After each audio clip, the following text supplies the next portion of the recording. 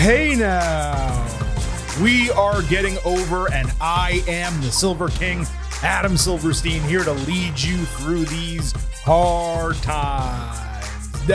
With the WWE edition of your favorite professional wrestling podcast. That's right, Getting Over is back once again off another long week of professional wrestling, and we are here to break down everything that happened in the world of WWE, of course, SmackDown and Raw, but everything in the news cycle in between. We have a loaded show for you today, as we always seem to on Tuesdays, really every episode of the Getting Over Professional Wrestling podcast. So I would be remiss if I did not begin this show, as I always do, with a quick reminder that this podcast is all about Defy. And if you're a new listener, you may be saying, Silver King, what the hell does that mean? That means we are all about the 5-star rating and review. And more important than that, stop being marks for yourselves and go back to being a mark for me. We want you to be marks for the Getting Over Wrestling podcast by visiting Apple Podcasts, leaving those 5-star ratings and reviews on Spotify. You can also leave a 5-star rating, but if you leave a 5-star written review and let everyone know how much you love the show, why you listen, and why they should subscribe to the feed, we will read it live right here on the air. And I will tell you folks, we got not one, not two, but 3 new reviews this week on Apple Podcasts. But there's a little bit of a problem with 2 of them. I'll get to that in a minute. First, let me shout out Dustin Pete 86, only wrestling podcast I need, 5 stars. The Silver King and Chris do such a great job reviewing all things AEW and WWE. With so much wrestling on TV weekly, it's hard to watch everything every week. Even when I can't fit everything in, I feel like because of them, I never miss anything. They catch me up in a very in-depth and entertaining way. The Silver King is also very engaging with fans on the Twitter machine, and you can tell he really cares about our feedback and giving us a show that we can enjoy, even if he doesn't agree with me that he sounds like Kevin Owens. I don't know why you think I sound like a French Canadian. I just don't. I'll go back to this.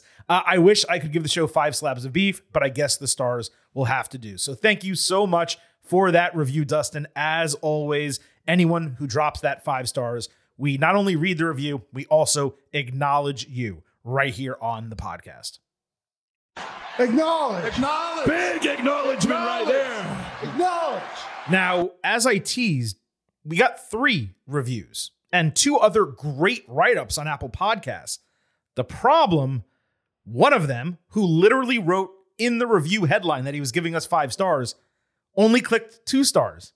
That hurts us. And obviously I can't read your review, even though it was glowing and well written. So BHB Mike, thank you for listening to the show. If you want to correct that rating and resubmit the review, we would love to read it. But right now we can't do it. And I can only give you partial credit. You don't get the acknowledgement because it was clearly a mistake, because what you wrote was great, but you hit the wrong button. We also got a 3rd very nice review, which I appreciate, but it was listed at 4 stars. Again, we're all about the 5. So I'm struggling here, folks. My hands are tied. I want to read your stuff, but I can't do it.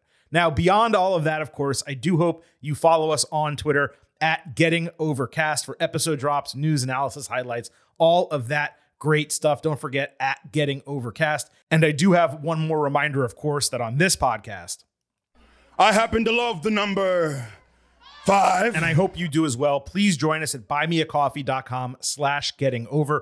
For only $5 a month, you can become an official Getting Overhead. You get bonus audio, you get news posts, you get to interact with us, and that $5 a month supports the show. Again, buymeacoffee.com/gettingover. I would greatly appreciate it.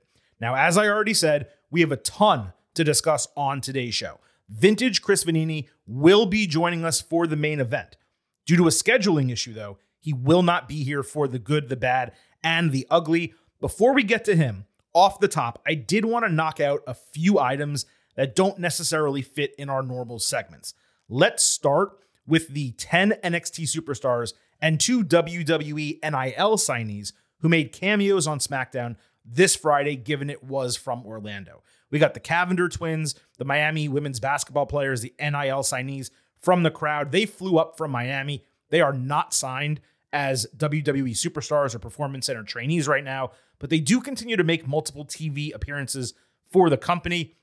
I keep hearing that they're not dedicated to it and they're not ultimately going to do it, but they are showing up a lot. Maybe that's just fulfilling terms of the contract. We will see.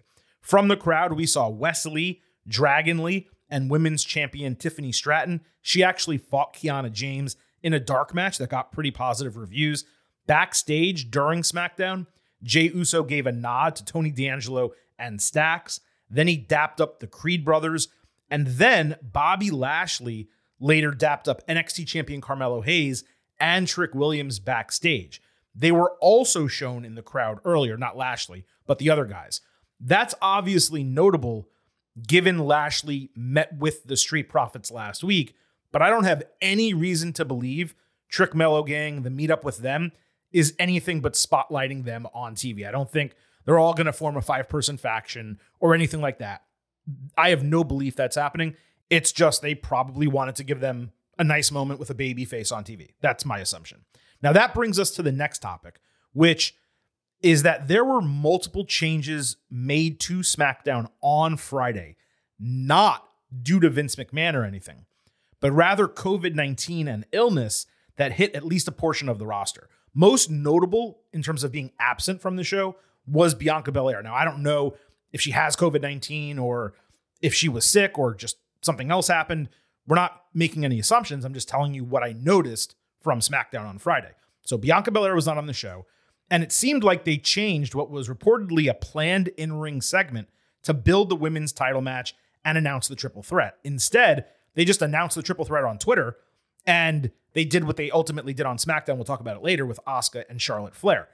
That might also explain why the Profits were not on the show. It stands to reason they would want to follow up the Lashley Profits meeting from last week with the segment this week, except Montez Ford and perhaps Angelo Dawkins may have been unavailable for perhaps the same reason as Bianca. Now, SmackDown on Friday, I thought it was a really strong show, despite being on FS1. We did tweet this. It got the best rating for any SmackDown on FS1 by about 200,000 viewers and a decent demo as well. They put a good foot forward, no doubt about it. The Orlando crowd was at the top of their game. But still, SmackDown, for me, paled in comparison to Monday Night Raw. And really in every way except the crowd. Tampa was loud on Monday. Do not get me wrong about that. They were also really obnoxious with what chants during half the promos and we want tables chants randomly during matches that were not no DQ matches. They just were chanting for tables. It was so weird. Now, back to Raw itself as a show. It's just hitting for me. It was fantastic. No episode of wrestling is going to be flawless. But Monday night, what we got is pretty damn close as far as I was concerned. It's actually a strange feeling given how long we have been podcasting about wrestling, how long some of you have been listening to me podcast about wrestling. Over 6 years now, 3 on this show alone. And how long I've been watching wrestling as a product. For all that time to like something as much as I am liking what we're currently getting from Raw, it just feels strange. They have been knocking it out of the park over the last 2 months. The roster is exceedingly strong. We talked about this coming out of the WWE draft. It was stronger than the SmackDown roster by a good margin, especially the women's division, although we're not necessarily seeing all the fruits of that. The creative is consistent and entertaining. And even the flaws that we find, and yes, there are still plenty of them because nothing is perfect, they aren't major issues. You also have NXT, which has been super consistent. SmackDown, it's elevated by the bloodline. It's up and down, though.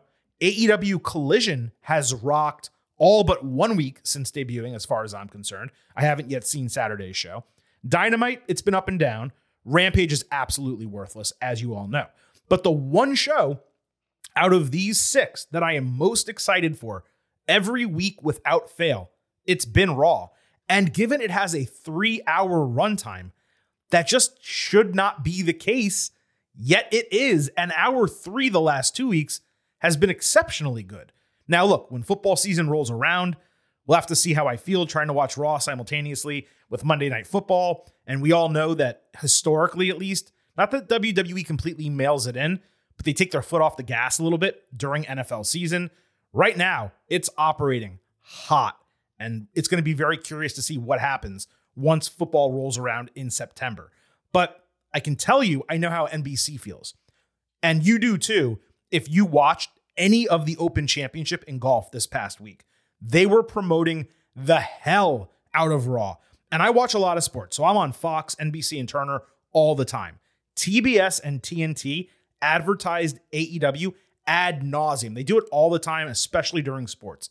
SmackDown and Raw, they get a few mentions on, Fox and NBC during NFL coverage, but the amount of promotion for Raw on USA Network and NBC during the Open was insane. Now, if you are an official Getting Overhead and you're with us at buymeacoffee.com/gettingover, you may have an understanding of why that's the case, specifically for Raw and not WWE in general, given the Peacock deal. But in general, it was great to see NBC Universal get behind the Raw product stronger than they really have in a long time, especially during a major sporting event, one of the biggest that NBC airs the entire year. So folks, like I said, I did want to break down as much of that WWE news kind of surrounding the company, my thoughts on what's happening with SmackDown and Raw before we get into the show itself. We do have the main event coming up with Vintage Chris Vanini, and then the good, the bad, and the ugly. Because the Silver King is riding solo for the second half of the show, we're going to skip the last word this week. We did get some of those t-shirt questions, and I know Chris wants to answer those, but we don't have any more last word questions in our archives that we pull up and use on the show. So if you want to send in questions for the last word, don't forget you can hit us up at Getting Overcast on Twitter. Apparently there's something going on with Twitter DMs where maybe you can't DM people even if their DMs are open, if you've never spoken with them before or they don't follow you. If you have any issue DMing us, just tweet us your question at Getting Overcast. You can also email us about this or anything else you can advertise on the show if you want, gettingoverpod@gmail.com. With all of that said, let's get into the biggest stories in WWE this week, a full breakdown of SmackDown and Raw, and we'll kick it off, as we always do, by sliding into the main event. This is the main event. So now we welcome Vintage Chris Vanini into the show for this co-main event. We're going to kick things off with Rules of Engagement, Roman Reigns, Jey Uso at SummerSlam. Now, the first time we saw Roman on SmackDown, he was walking backstage with Solo Sikoa and Paul Heyman.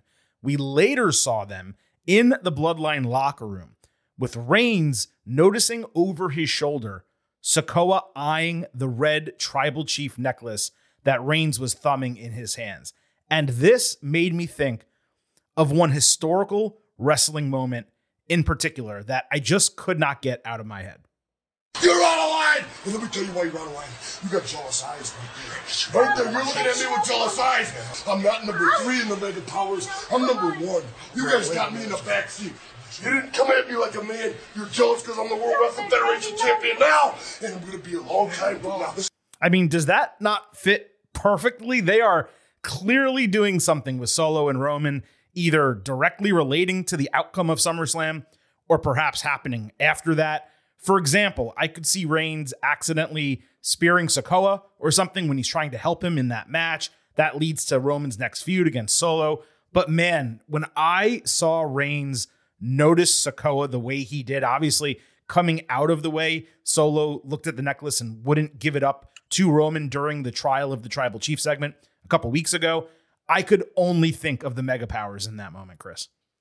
I had the same thought, and this Bloodline story over 3 years now has always done a great job of like planting the seed for the next part of the story while it's still going on. So like Solo picked it up a few weeks ago. Like the Usos have said he should be the tribal chief. Like they've planted this for a few weeks now, and it's getting closer and closer right as we're building to the big J Roman stuff. So it's just another little like layer to everything going on here that they're just always on top of, and you always got to pay attention.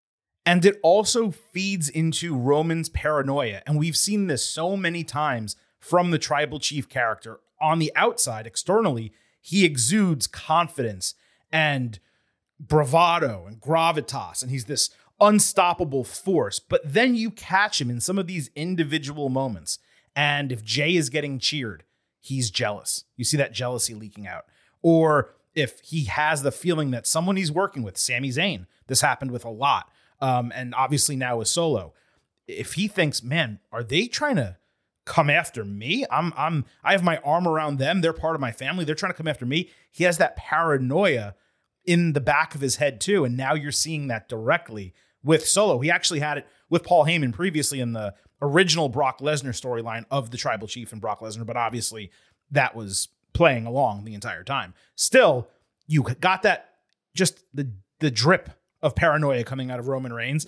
And even though not much was accomplished in those two backstage segments, usually we get a real heavy-handed, the Bloodline is on the show, and you will see them in the ring later, and you get extensive, conversations in the locker room and all that. Even though we didn't get that this week, we got just enough to kind of tease us, not just for the main event, but for what's going to happen going forward. So in the main event, Jay kept his head down and stood by the ropes as Roman made his entrance. This got the final 10 minutes of the show once Reigns actually got in the ring. Far less overall time than I expected, given how much they focused on the Bloodline in multiple segments over past episodes. They sat at the table, Reigns obviously at the head of the table. He kept calling him Little Jay. Jay said Roman is making him do this because he put Jimmy in the hospital. Reigns said Jay was a soldier and a pawn, and then he signed the contract. Jay ripped it up, saying they don't need one because the contract between them is actually their blood. He said he wanted tribal combat for the basically stipulation of their match. Reigns asked if the elders knew about this. Jay said it was their idea, and it means anything goes. Roman then went on a rant, and he put his title on the table. Jay reminded him it wasn't just about the title, it was tribal combat. So Roman seemingly understood that, removed the necklace, and draped it over the title as fans chanted first tribal combat and then Uso. This symbolically, at least to me, meant the championship and the title of tribal chief, the responsibility, the title, whatever you want to call it, were both on the line. At least, again, that was my take on it. Roman and Jay then locked hands and bent forward to meet foreheads in a cultural show of respect. Solo looked at Roman here like he was weak, and he went nuts. He flipped the table. He was ready to Samoan spike Jay when Roman stopped him by grabbing his arm the same way that Jay grabbed Solo's arm previously to stop him. I think it was from hurting Jimmy. It was, or Sammy. I'm forgetting which one it was. Sammy in the trial, in the previous trial. And then with Sikoa in Reigns' grasp, kind of being restrained, Jay superkicked his brother, leaving the heels in shock as SmackDown ended. Now, look, this for me, Chris, was an example of good booking and not great execution. It started way too slow. It dragged. For the second time in 3 weeks, a special segment was promoted without actually being delivered. Again, they promoted rules of engagement. That leads me as a viewer to expect a negotiation, a back and forth. Instead, there was a contract ready, which should not have been there at all. Reigns signed it without them discussing anything, which shouldn't have happened at all. And then you have Jay ripping it up. That saved the segment. But then he had a lacking explanation for tribal combat, and the way it was presented for me was just a little bit disappointing. Saying the elders called for it, it makes sense. But it felt like he forgot to say it, and Roman had to remind him. And by the way, why wouldn't the elders be telling Reigns, the tribal chief, or Paul Heyman, at least, their decision? Why can we not get the elders on the Titantron, interrupting the rules of engagement and saying, hey, we're not doing this. You guys are going to settle this in tribal combat. And then you get Jay's explanation of it. It was basically, hey, it's an anything goes match. Now, I assume it'll have a twist because my hope at least is there's going to be something special to the aesthetic of the match, maybe weapons that would perhaps be used in Samoan combat versus all the typical wrestling shit. But it just sounded like he was mentioning steel chairs and tables and all the regular stuff. So other than that, I'm not exactly sure how it's going to stand out. Now, look, while the confrontation was disappointing for me, and I just kind of told you why, the end of it I thought was exceptionally strong. First, you had Reigns coming to the realization that tribal combat didn't just mean the championship, but his literal title of tribal chief. Then you had Sikoa seemingly defying Reigns, only to get taken out by Jay. I loved all of that.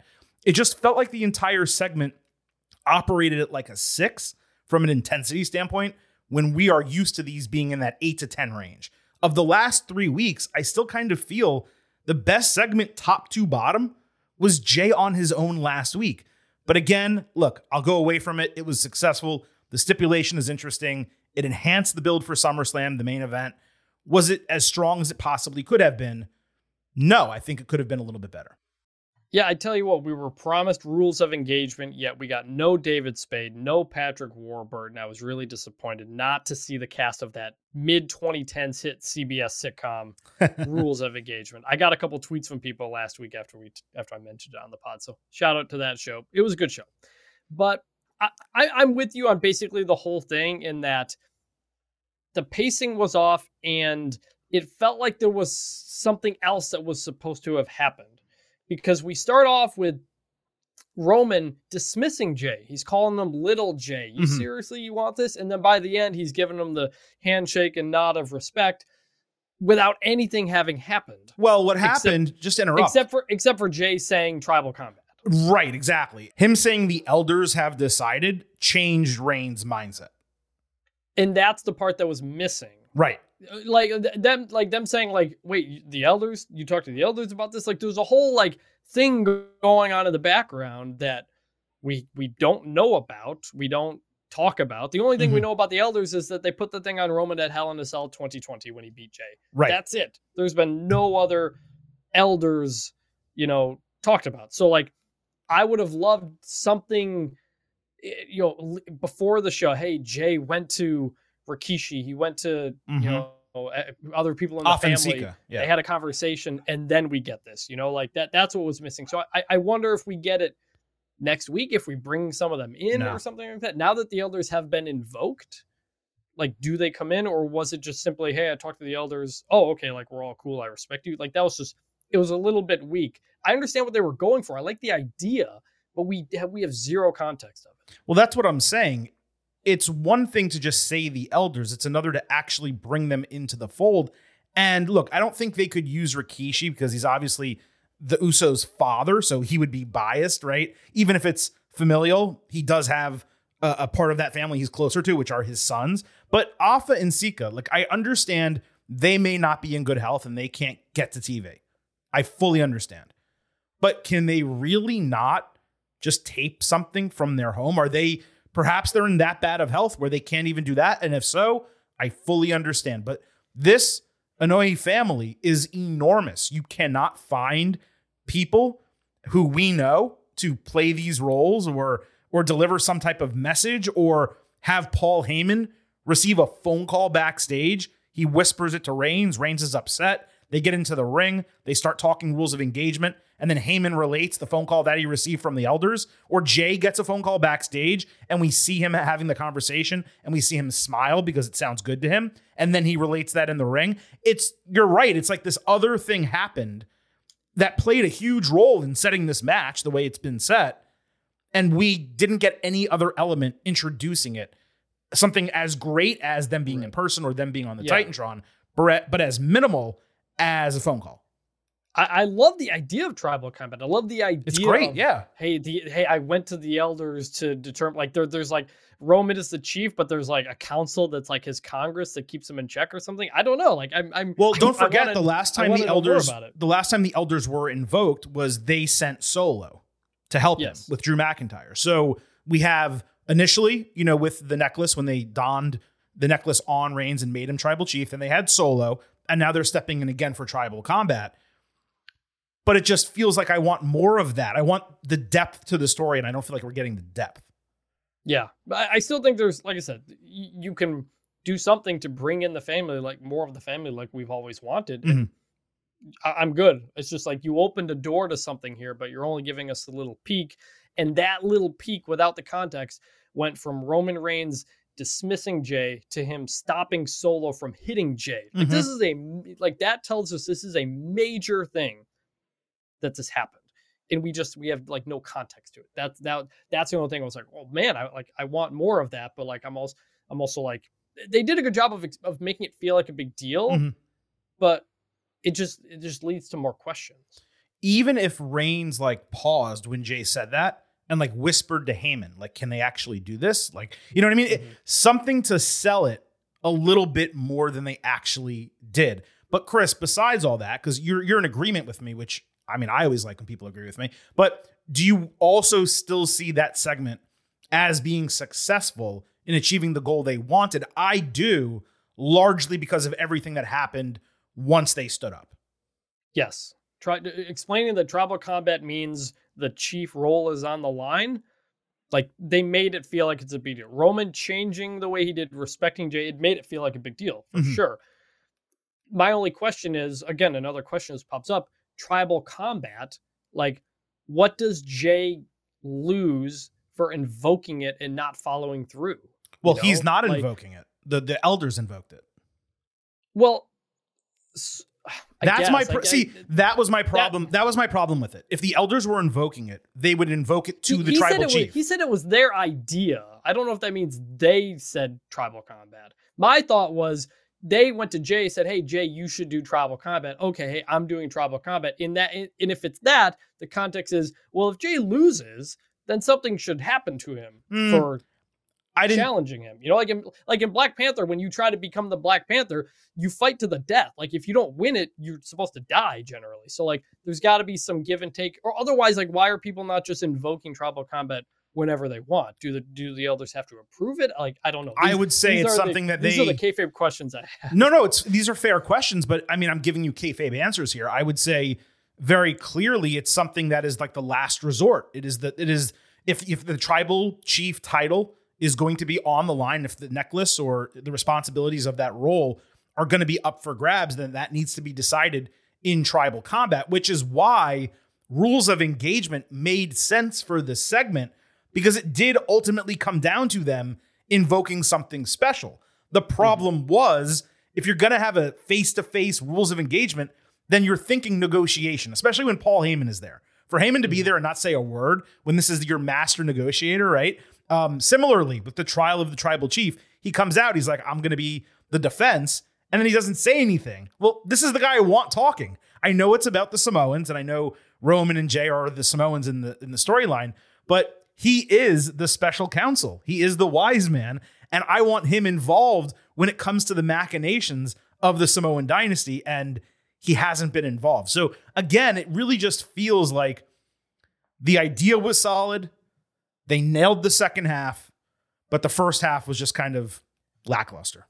Just needed some more. Like if Jay says tribal combat and Roman's confused and he goes to Paul Heyman and Paul Heyman gets on the mic and explains, what it is, like the elders do this and tribal combat means that. Like I can't, once it's been invoked, I have no power here, like it's, like yes, something like that. Yes, like, exactly. A good way to throw it all in together, use Heyman and just kind of explain it more. The last time this was invoked was 1974 when this and this happened. Yes, there are so many interesting ways that they could have added to it.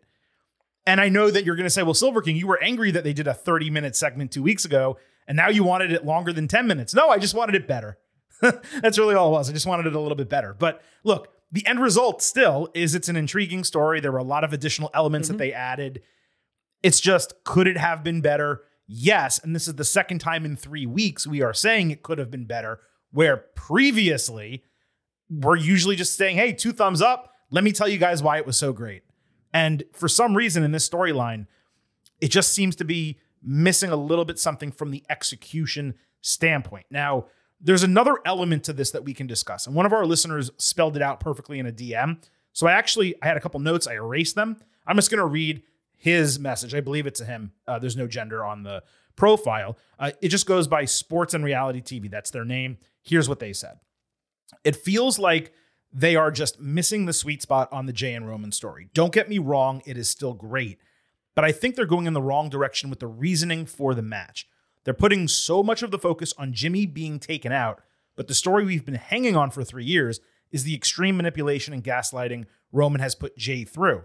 That's the story I wish they were fleshing out more. I need the emotional Jay promo about what Roman's put him through. I want the incredible video package I know they can put together showcasing it. Am I wrong here? So I think you're both right and wrong. Jimmy is and has been from the beginning a huge part of the Jay story. The reason Jay eventually submitted to Roman after fighting him for so long was because Reigns was threatening Jimmy at Hell in a Cell. That's the genesis of the storyline that came before the extreme levels of gaslighting when Jimmy was still not cleared and he wasn't there and it was just Roman and Jay. And to be fair, that was acknowledged in the trial of the tribal chief 2 weeks ago. It's just, as I said then, that trial segment was not as successful telling that story as it should have been. That was the opportunity to do it. They showed that Exhibit A video package, and it included a lot of that, but that was it. That segment was the time where they could have dived into Reigns' treatment of Jay more. And that's exactly why my criticism was so strong of that segment, especially for something that went a half hour, there wasn't enough of the relationship explored. But now, 2 weeks after that, with SummerSlam on deck, that opportunity's passed by. And Jimmy is in many ways the right fulcrum for the story because the bloodline is about the entire family, not just Roman and Jay. And of course, Jay is going to be defending his brother. How many times can you really keep going back to the gaslighting? Again, it should have been covered 2 weeks ago. I think it's fair to argue that protecting his brother, Chris, is more important to Jay than the fact that he was gaslit and abused because he fought against that for so long. The only reason he ever succumbed to it was to protect Jimmy in the first place. So to answer the DM, no, they did not spend enough time focusing on it, but simultaneously what they are doing now does make sense. Well, that goes back to what I've said before on this, and that is Jay already accomplished his storyline goal. He broke away from Reigns, did his own thing, right? Pinned Roman for the first time in several years, and got his moment. Now he's reaching further. Same thing with Sammy, breaking away from the bloodline, finding true friendship and true family. He reaches, goes for that title, doesn't get it. But, he accomplished that story, the gaslighting, we're past that now. He beat it. But You're right, they didn't explain it enough. That's something where the last couple of weeks with all this bloodline stuff, including this week, we've said many times it's the greatest story in wrestling history. That's also why we feel like it could give us more. Right. Just give us Jay explaining, hey, you were gaslighting me, but I'm free from you now, blah, blah, blah. Just put a point on that. He's shown that, but just put a little point on it. And then, hey, give us a little bit more background on this elder stuff and all that. So, they've told that story. I just feel like there's bits and pieces you could just add a little bit more here and there. But the overall story has worked, and I think they have told that Jay story. We're in the extra credit now. Jay's playing with house money here. He already, broke free of Roman. Now he's trying for something more. Yeah, the idea would have been 2 weeks ago during the trial to show more footage of it and have Jay kind of start talking about it. And then last week during that Jay promo, which by the way, we praised with no notes. I mean, last week was incredible what Jay did. When he was solo in the ring by himself, no pun intended on the solo, when he was in the ring by himself and he cut that promo, that was another opportunity for him to say, you abused me, you took advantage of me, you gaslit me, so on and so forth. And I'm not going to take that anymore. I've already pinned you. I've erased this facade that you've built. Now I'm going to take your championship, and now I'm going to take your crown of tribal chief. That was the element they could have added. They didn't. It doesn't make it suddenly a disappointing story. It's just, we've been talking about this for 3 years. And the entire time we've been discussing Roman Reigns and the bloodline storyline, and yes, you said it, I've called it, I said this months ago, I said this before WrestleMania, but especially now, it's the greatest wrestling storyline of all time. It just is. So when we are now existing in it, and we're wondering when it's going to conclude and how it's going to conclude, we want every single element referenced. We want all the depth. We want the elders. We want more because we've gotten so much. And when we're not getting it, we're going to point that out just as we would any other individual element. If there was something during the Sami Zayn part of the storyline that didn't completely line up with the way he talks about Kevin Owens, we would call that out. Same thing here. It's just, we want it to be a 10 out of 10. And if it's not going to be a 10 out of 10, and this goes for anything in wrestling, by the way, it's not just Roman Reigns and the bloodline. We talk about this with matches, right? We could say, hey, this match was incredible. Here's why it was so great. I wish they did this. And it's really the same thing here. Yep, because so much of it has been a 10 out of 10. Right, exactly. They've delivered in so many. Like this wasn't bad. I liked it. There was enough there that I wanted more. Like, oh man, like the elders, like, oh, that's interesting. Tell me more. Tell me more about that. I like, hold on here. What does this all mean? I want to know because it was good. It's like going to like a Michelin star restaurant and you have a great piece of steak, some incredible wine, some awesome lobster, and the bread is delicious, but then you get a packet of butter. You're like, why are you giving me a packet of butter? Whip some fresh butter and put it on the damn table. The rest of this meal has been so incredible. It's the same general idea as that. All right, Chris, that was the first half of this double main event. Let's move to the second half, and we are sticking with SmackDown for the reasons I mentioned earlier. You will not be here to discuss Raw on this show, but we do have a lot to talk about from what else that happened on SmackDown. Let's go to the United States Championship Invitational, the second of as many matches. Rey Mysterio, Sheamus, Cameron Grimes, and LA Knight in what's the equivalent of a number one contendership semifinal. Knight was again the only one to cut a promo. He just talked his usual shit. He got a huge reaction. Austin Theory sat ringside. He was not on commentary like last week. Good decision. There was a really cool spot with Rey throwing Grimes with the Hurricanrana into Knight for a spear. Rey joined Sheamus for 10 beats on the other guys. Sheamus countered a 619 into an Irish curse. They wound up doing a combo powerbomb, German suplex, superplex spot out of the corner, which was really cool. Knight avoided a bro kick, catching Sheamus's leg for what was supposed to be a one-leg spinebuster, but didn't execute that well. Rey flew in for a splash. Knight hit Sheamus with a burning hammer variant. Grimes got Mysterio with the Spanish crossbody. Rey hit a double 619 on Sheamus and Grimes. Then he splashed Grimes, with Theory pulling him out of the ring and throwing him into the steel steps.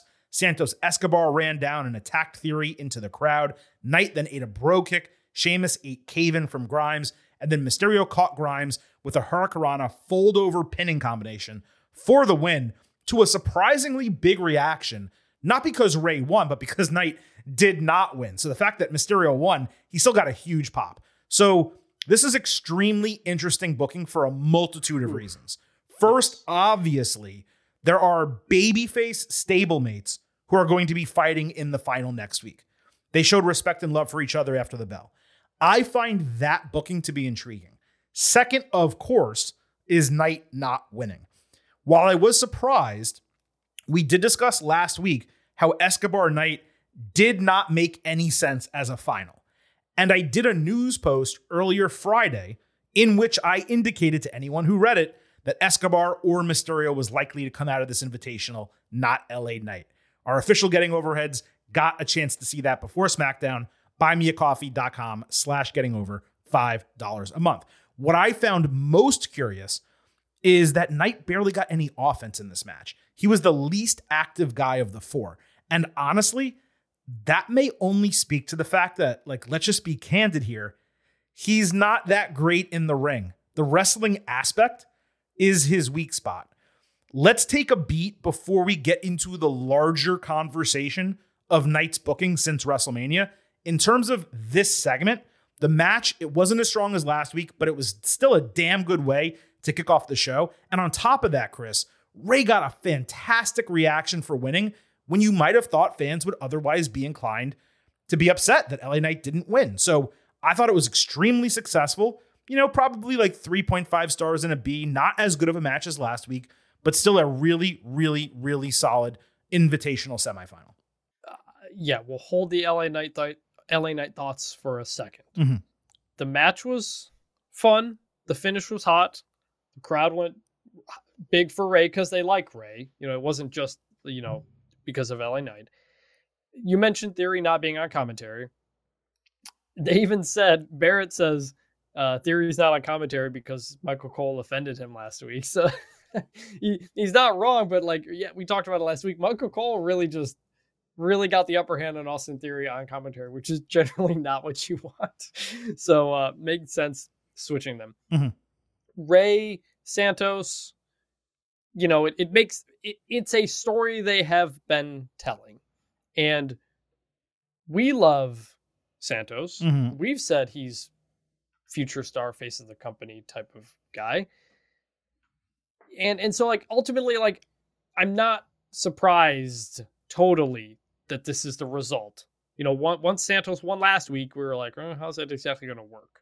And so that's what we're going with. I have to assume Santos is winning now. I know we have assumed LA Knight is winning, but this has to be Santos now to tell that story.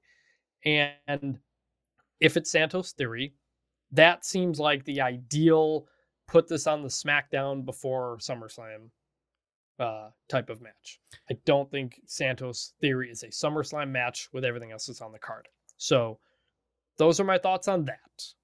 And I'll stop there. Okay, so there's two ways to think about who might win next week, just since you brought it up. One is you have Santos Escobar win, you put him over, Ray daps him up afterward and cheers with him, not upset that he lost because he's the future, even though, by the way, I think he's 39 years old. Yeah, I didn't know that either. Santos Escobar, 39 Yeah, years he's basically the same age as LA Knight. But still, he's young to the audience in terms of familiarity, right? So that could be a crowning moment for him. The other option is you kind of put Rey Mysterio in the Gunther role of, I almost said leveling up, that I reserve for AEW, of upgrading or improving the stature of the United States Championship, which, let's be candid, has fallen off pretty significantly under Theory. And you say, hey, Ray, get strapped up. You're going to wrestle every other week for the next 3 months. And this thing is going to be really prestigious. And then maybe LA Knight beats you or whomever, right? Those are the two directions they can go with the final of this US Invitational, whoever comes out of it, and then deciding who is going to potentially beat Theory. The other option is they can have Theory retain. That's another conversation for another day. Let's talk about LA Knight, because that's what you want to talk about. Yeah. If this was 2021, I'd probably go on a rant about Knight not winning here. But as far as I'm concerned, look, Triple H has done enough over the last year to earn our trust, especially when he talks about having patience. The current booking of Judgment Day, including Damian Priest, Io Sky, Becky Lynch, the way Cody Rhodes has been handled after WrestleMania, what's happened with Dominic, even though people weren't pining for him to get a huge push. Rhea Ripley people were. That's another example, obviously part of Judgment Day. That's all proof that the trust in him, at least as of right now, is deserved. I am the game, JR. There is nobody that eats, sleeps, or breathes this business more than me. So with that said... Don't worry. Don't worry. I'm not going to do what everyone thinks I'm going to do.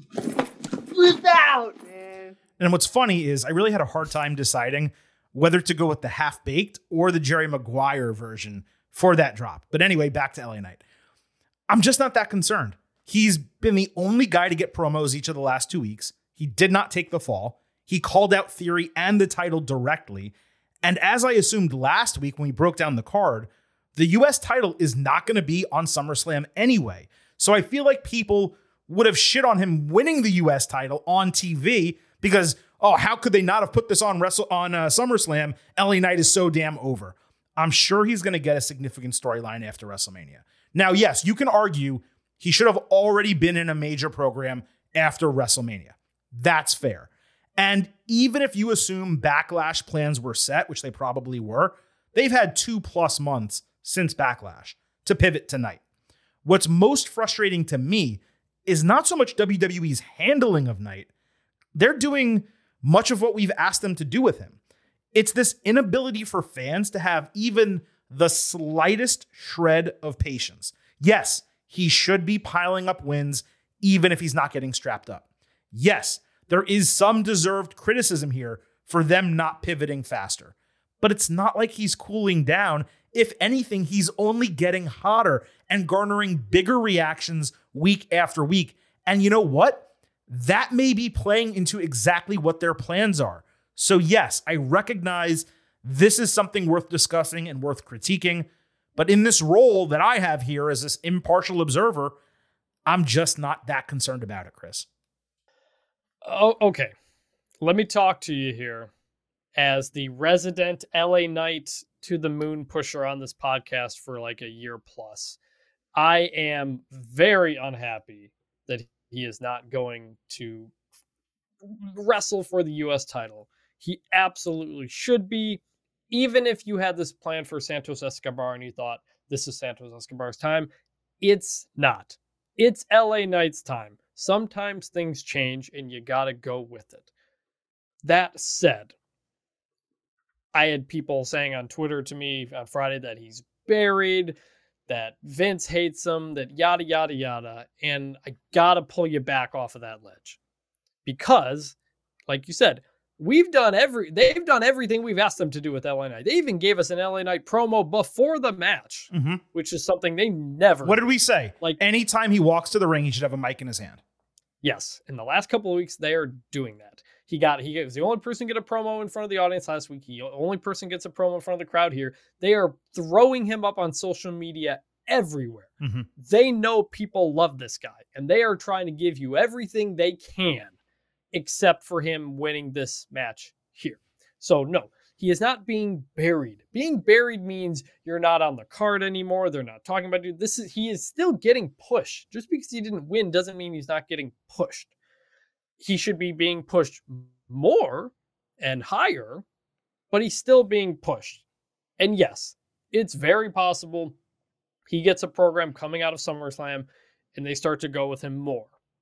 I also thought about the Cody Rhodes stuff and how upset we were that Cody didn't win at WrestleMania after all the build and everything. And Triple H said afterward, like, be patient sometimes. You know, I wouldn't be upset if I knew we had more coming. And Cody's still as hot as ever. And I would understand if WWE wants to be like, hey, let's ride this out where he's at right now for a period of time to make sure it doesn't fall off, to make sure make sure he can sustain even if he's not getting the biggest match.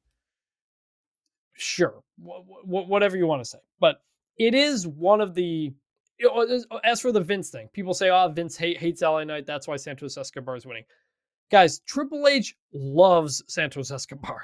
He has loved him the whole time. They brought everybody up, NXT, everything. Like, this doesn't mean it's a Vince thing. I do think it's possible it's a Vince thing, but that's not, it's larger than that. They love Santos Escobar. We love Santos Escobar. Triple H loves Santos Escobar. So, LA Knight's going to keep getting pushed. Let's hope they finally get him in a good program. He can get some of those wins. I am extremely sad and upset and sad that I probably won't see him at SummerSlam. But that doesn't mean he's going away. That doesn't mean they're pulling the cord on him. It's just going to take longer, and it's going to suck now. But I am hopeful, and like you said, trust Triple H that there is a plan, because he has deserved that benefit of the doubt. WWE deserves some benefit of the doubt for what they've been doing with LA Knight over the last month. They know people like him. They want to give him to us as much as they can. We just want more. And that's just a fact of life.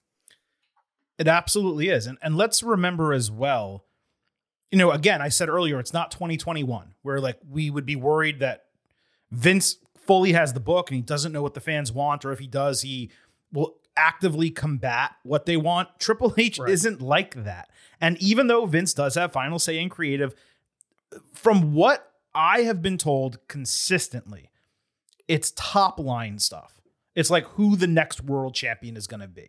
And it's generally Triple H coming up with everything and Vince either approving, not approving, or providing suggestions. So when you're getting into the minutia of mid-card title picture and whether it's Escobar or LA Knight, you know, just because LA Knight was in the semifinal doesn't mean the plan was ever for him to win it, either the Invitational itself or the United States Championship. So some people are freaking out the plans changed. Some people are freaking out that he's getting buried, which obviously is not true, as you explained. And others are saying, well, he's getting cooled off because they're not running all the way with him right now. Let me also remind you, it's not 2021. It's also not 1996, okay? In 1996, you know, Steve Austin, he got the Stone Cold nickname. They put him over at King of the Ring. When they put him over at King of the Ring, the plan was not for him to become the number one star in the company. That promo, coupled with the way they capitalized on it, did lead to that. Steve Austin Well, in 1996, was not 39 years old or 40 years old, number one. But the more important thing is WWE was suffering from a dearth of star talent in 1996. So they saw this guy percolating and the crowd reacting to him, and they realized we need to go with this guy.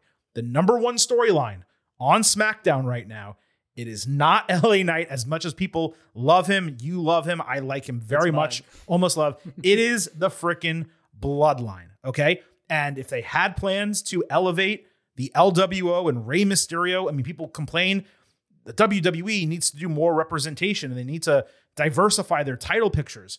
And then they go and do it, and you're angry that LA Knight isn't getting his opportunity. It's like one thing after another. It's like, oh, Io Sky didn't beat Bianca Belair in Puerto Rico when the crowd was going crazy for her. I can't believe they didn't go with it. Like they were going to make a snap judgment in the middle of that match. Well, guess what? A few months later, Io Sky won Money in the Bank. Okay. Damian Priest, man, he should really get his flowers doing the stuff with Bad Bunny. He's improved so much. When are they going to strap a rocket to Damian Priest? Wins Money in the Bank.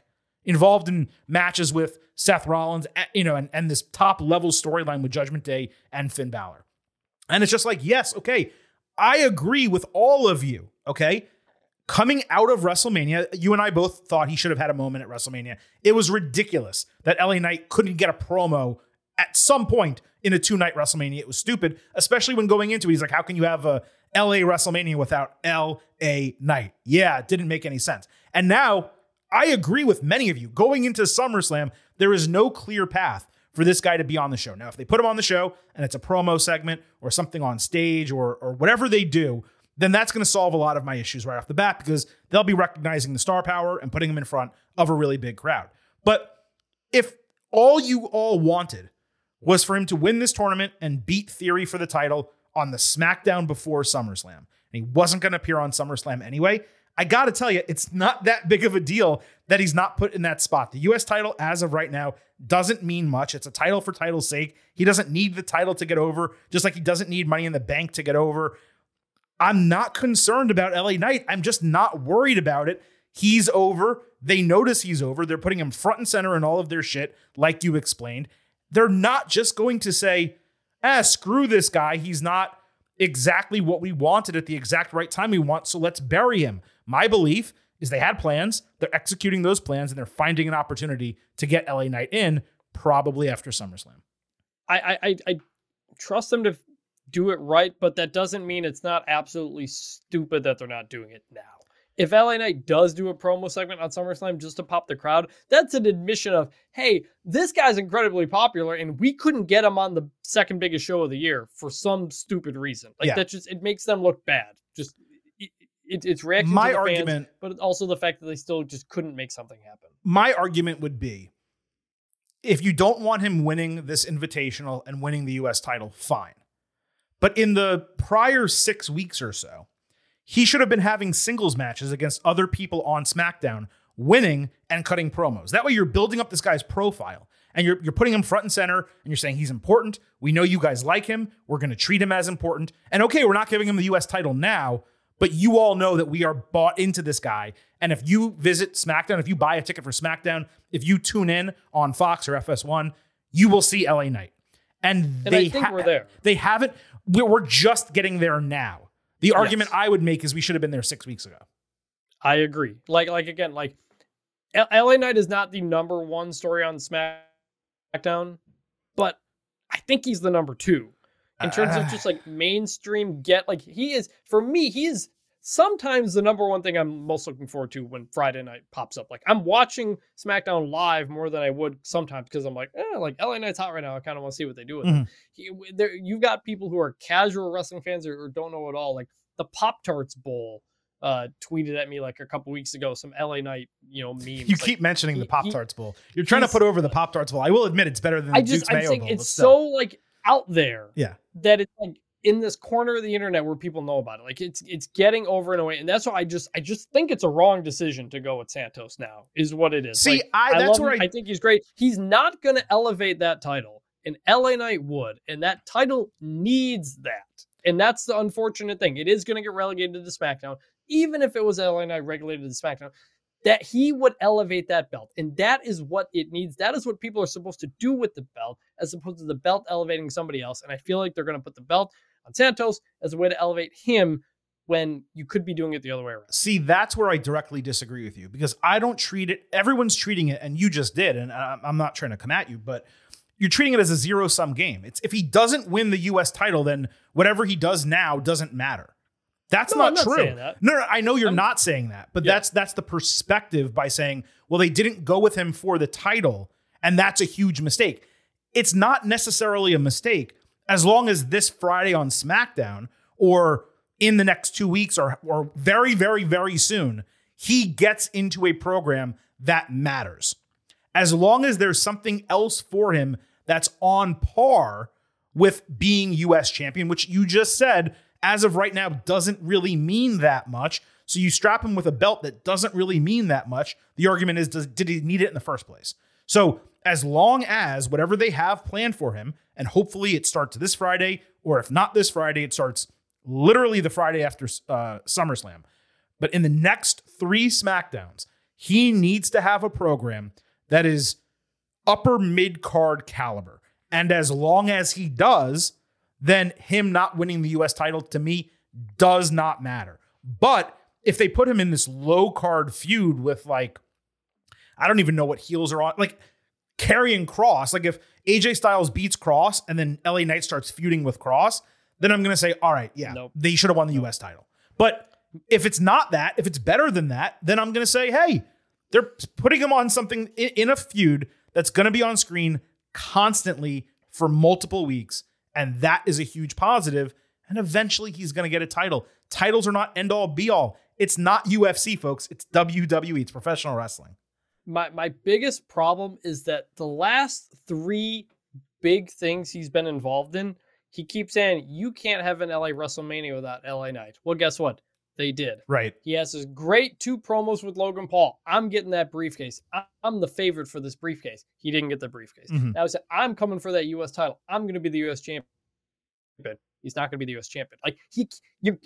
I know they're pushing him, but you can't keep having him talk a big game and not back it up. Mm-hmm. That is going to damage the character. And that is just another thing that, like, they got to be careful with. Mm-hmm. Because if, like, he's a big charismatic guy, that's like his whole thing. If he keeps falling short, yeah, we're going to cheer for the catchphrases and everything, but, like, then we're going to start to lose that trust. Then you start taking some shine off of the character. So that's why it's like, I don't know if they've had a plan for him or not through anything that has happened this year. Like, it's I don't think they have. Bizarre that he's getting over and over, and they're getting him close and pulling him back, getting him close and pulling him back. And, like, it's just what they do this Friday is going to be very, very important. Agreed. Yeah. And what they do coming out of SummerSlam. Like, you got to give us a reason to still believe in this guy, because you got to be careful with how much you do that. And I don't want them to waste it. It comes across to me like they had well-laid plans for Damian Priest and Santos Escobar / Rey Mysterio. We'll see who ultimately wins. And they realized LA Knight was super over, so they integrated him into both of those storylines. That way he was involved in prominent things. But because they had plans, they stuck with their plans and did not pivot, which, again, you can criticize. If that's your belief that, you know, they had all these well-laid plans, but no, LA Knight's so hot that he has to have one of those two, the briefcase or the U.S. title, and he has to have it by SummerSlam, then that's a totally fine take. I'm not of that. And that's fine. I'm not of that belief, only because this, again, is not 2021.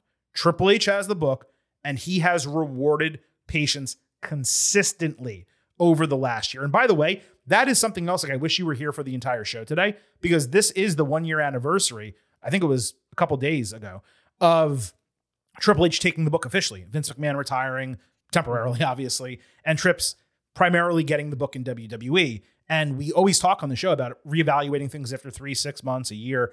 Well, this is the opportunity to reevaluate Triple H. So next week on the Getting Over Wrestling podcast, perhaps briefly, because it will be the WWE SummerSlam Ultimate Preview Edition, we will have some type of look at 1 year of WWE creative under Triple H.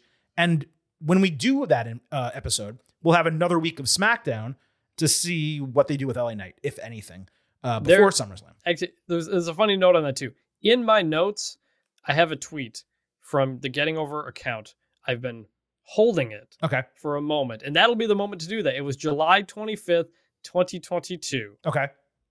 And there's a tweet you made about Triple H getting the book. That's literally, just so everyone knows, it's literally 1 year from us taping this show right now. Yes. And we'll come back to it probably next week. That'll be a good time to do it. Well, what's the tweet? What's it say? Okay, here, I'll just do it now. Actually, it ties into this. Sure. You said think about what's possible. Triple H at the helm and some of these talents. Johnny Gargano, Candice, Finn Balor. Johnny was injured. Balor promoted. Yeah. Yeah, Balor's good. Ciampa, he got hurt. Like, it's all right. Mm-hmm. Io Shirai, doing great. Gunther, doing great. Mustafa Ali, not so much. Chad Gable, doing great. Cedric Alexander, Dijak, still in NXT. Ricochet, getting a big SummerSlam match. Yep. So many, and you said so many more. And I replied on 1 year ago, July 25th, 2022. I replied with LA Knight. And here we are, 1 year later, where everybody's furious that LA Knight, who is getting pushed, is not getting pushed even more. So we were both right on those. And by the way, glad that I pointed that one out. We'll go over that again next week, but Mustafa Ali and Dijak, both in NXT, doing way more than they were on the main roster. So they didn't have space for them on the main roster. Fine. But they're still in a way better position than they were a year ago. So that list, it's kind of holding true. And there's names I didn't even mention on that list that in retrospect, knowing that LWO would happen and some of these other things, I would have mentioned Santos Escobar and some of these other people. So that's really interesting. I'm glad that you had that. And we will discuss next week right here on the Getting Over Wrestling podcast. There is still one more segment to discuss, though, from this entire feud that happened on SmackDown. So let's get to that, and then we'll wrap up the main event. So later backstage, after all this transpired in the Invitational semifinal, Theory complained to Adam Pearce about Escobar's attack on him. He demanded a match. Pearce made a title match, but Theory clarified that he meant non-title. So Pearce agreed. I was floored by this, okay? It did not make a shred of sense to me. Escobar may be the one challenging for the title in 2 weeks. You're in the middle of a number one contendership invitational. So why the fuck would you give away Theory Escobar here? Especially with the head of SmackDown, the head of booking, let's say, in kayfabe, Adam Pearce, willing to give away a title match when they're in the middle of determining a number one contender. This was a completely nonsensical booking before the bell even rang. And spoiler, even though I liked the result, it was still nonsensical after it. I'll explain that in a moment. Let's break down the match first. So we had Theory against Escobar in a non-title match. Santos had a rocket of a tope suicida on Theory into the announce table. Escobar then took him literally off the top rope and the top of the ring post with a hurricanrana into the ring. It was sick. He followed with Phantom Driver for the squeaky clean win in what ended up being a fantastic showcase match for him. He got a huge pop from the crowd, probably the best response he's received individually. I saw some of these weird wrestling Twitter accounts saying no one cares about Escobar. That was not the case whatsoever. If you watched and listened to that crowd, it was actually impressive that he got a reaction as strong as he did. Now, don't get me wrong. Escobar winning, not just that, winning in this fashion, it was fantastic. There's perhaps no bigger gringo fan of his than I am. And I use that qualifier because he probably has numerous fans where they're his favorite wrestler. Really strong stuff in the ring, 3.5 stars B. But it doesn't change the fact that Escobar is in the middle of a number one contendership invitational, yet he just beat the champion, and he beat him clean. So as Becky Lynch can tell you, to beat the champion, to be able to beat the champion, that doesn't make any sense. Santos should now be the number one contender, regardless of whether he defeats Rey next week. Unless they have Rey beat Santos and they put Escobar in a triple threat match because he beat Theory one-on-one. But even then, it feels unnecessarily messy. and we don't need a triple threat in the first place. On top of that, they had Theory lose a match before he presumably loses the title, which lowers his profile even further for no good reason whatsoever. This was one of two bookings on SmackDown that I just felt was a mixed bag on Friday night. The other we'll talk about in the next segment, the good, the bad, and the ugly. So Chris, I hope you stayed with me here. Happy for Escobar. Really good match. Didn't make a shred of sense. Yeah, I honestly kind of forgot about this. It makes no sense. I'm sure they have a plan. Like we just said, they're probably going along with their plans, but right. What? I know I said I think Santos comes out of this as US champ, but maybe Ray wins next week and Santos gets in, or maybe Theory does retain in the end, which is the worst possible scenario out of everything going on here. So totally bizarre. If you want to give Santos Escobar a big win, fine, but the US champ, he should get a title match now.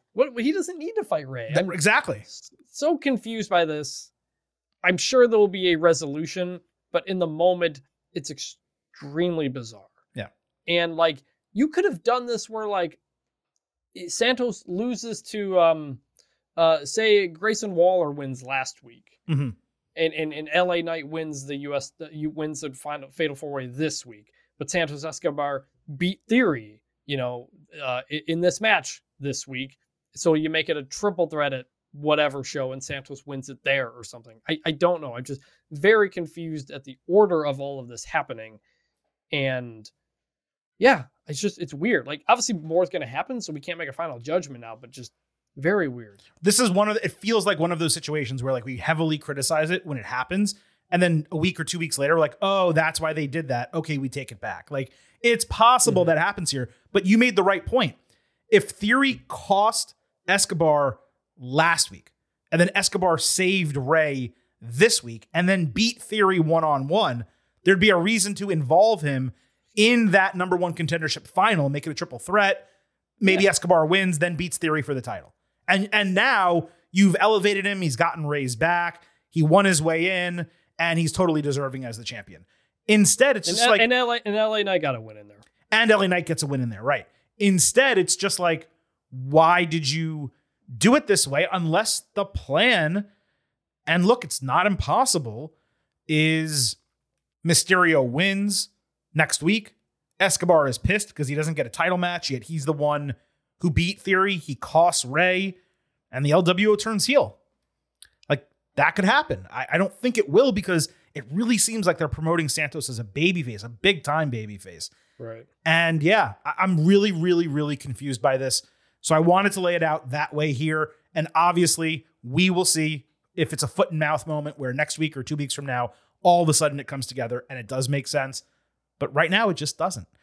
One other item involving these guys I want to mention before we get out of here. I would be remiss not to say that there was a social media segment posted Friday night with Rey Mysterio meeting Dragon Lee for the first time, at least in WWE. They were really complimentary of each other. Dragon Lee basically told Rey, my plan is to beat Dominic for the North American title. Rey gave him his blessing, and he also agreed to be in his corner if or when that happens. So if you want to talk about strapping a rocket to someone, giving Dragon Lee the rub from Rey Mysterio, almost as his heir apparent, because they're both diminutive luchadors, that would be incredible. And it would make so much sense to me to use Dominic as a transitional champion from Wesley to Dragon Lee, with Rey helping Dragon beat his son for the title, continuing their long-term feud. So I loved this segment. If you didn't see it, go check out WWE's Twitter account or their YouTube. You can check it out. But it was worthwhile for them to do, and it makes me really excited about the plans for the North American title. Yes, and since I got a bounce here, let me just say, shout out, you'll get to it, but shout out Dom Mysterio, main event of Raw, NXT, and SmackDown in the same week. Yep. I don't think that's ever happened. And he did great. So shout out to him. You'll get into that later in the show, but oof, that was impressive. And yeah, so Dragon Lee makes sense now as the guy to do it. And I like that setup. First superstar to be in the main event match of all three shows. Because obviously the main event of SmackDown was the Reign segment. But yes, he was the first WWE superstar to main event all three shows in the same week in terms of a wrestling match. That is Astounding. It's Dominic Mysterio. That's the answer to that trivia and question. actually, how's this? I pulled up his cage match page, and he wrestled Saturday. He fought Seth Rollins in a house show match in Mexico City for the World Heavyweight title. He didn't win, but like got another title match in there. That's a heck of a week for him. They did Dominic Rollins and they did Ray against Roman as well when they went to Mexico. So, interesting. Yeah, 2 huge matches for that crowd. Obviously, getting to cheer Rollins against Dom and getting to cheer Ray against Roman, which obviously both make a lot of sense. So good stuff. Chris, I appreciate you joining for the main event. I know you need to bounce. Folks, we do have the good, the bad, and the ugly coming up right now. So let's get right into it. And I'm sorry, Miss Rosie Perez, I call a spade, it just is what it is. But you can't give credit to anything dude says. Same dude to give you ice and you own some sure it is. It's time to wake up the dead. You sound a little naive in them articles that I read.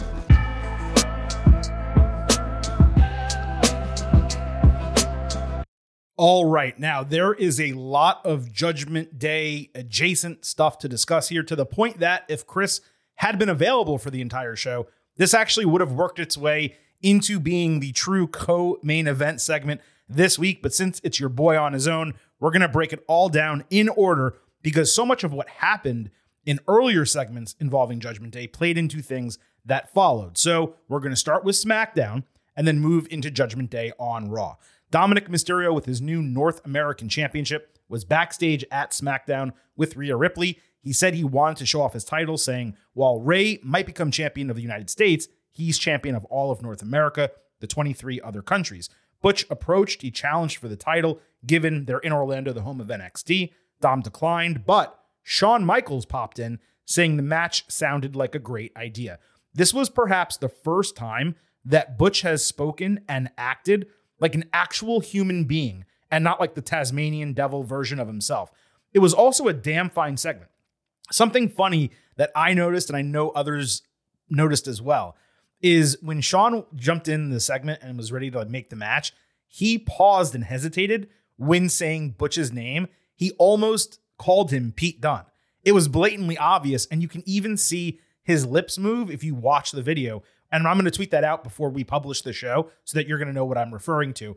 I actually wish he did screw up, because the guy's name should be Pete Dunne, or at least Butch Dunne, something. He needs a last name. It would have been hysterical if they used Shawn screwing up to actually change his name. But I digress. It was good. And I love that Butch is getting all these singles opportunities. It's another example of patience paying off with someone on the main roster. The only kind of negative is he's not winning that much. He did win his way into Money in the Bank, and he has qualified for other things, but there's just other people who are ahead of him right now in the pecking order. So we got the North American title match. Dominic, Butch. Ripley handed Dom a steel chain, but Ridge Holland ran down and stole it from him. Late in the match, Kit Wilson wheeled down Elton Prince in a wheelchair called Prince William.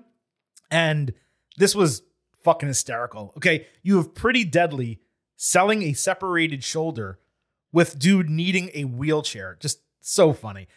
Butch countered a 619 attempt into a rebound German suplex. Deadly yelled at Holland, who chased them and got punched by Wilson. He ran away. That left Prince by himself in the wheelchair. Prince eventually stood up and ran away also. All of that distraction allowed Ripley to take out Butch's knee on the ring apron.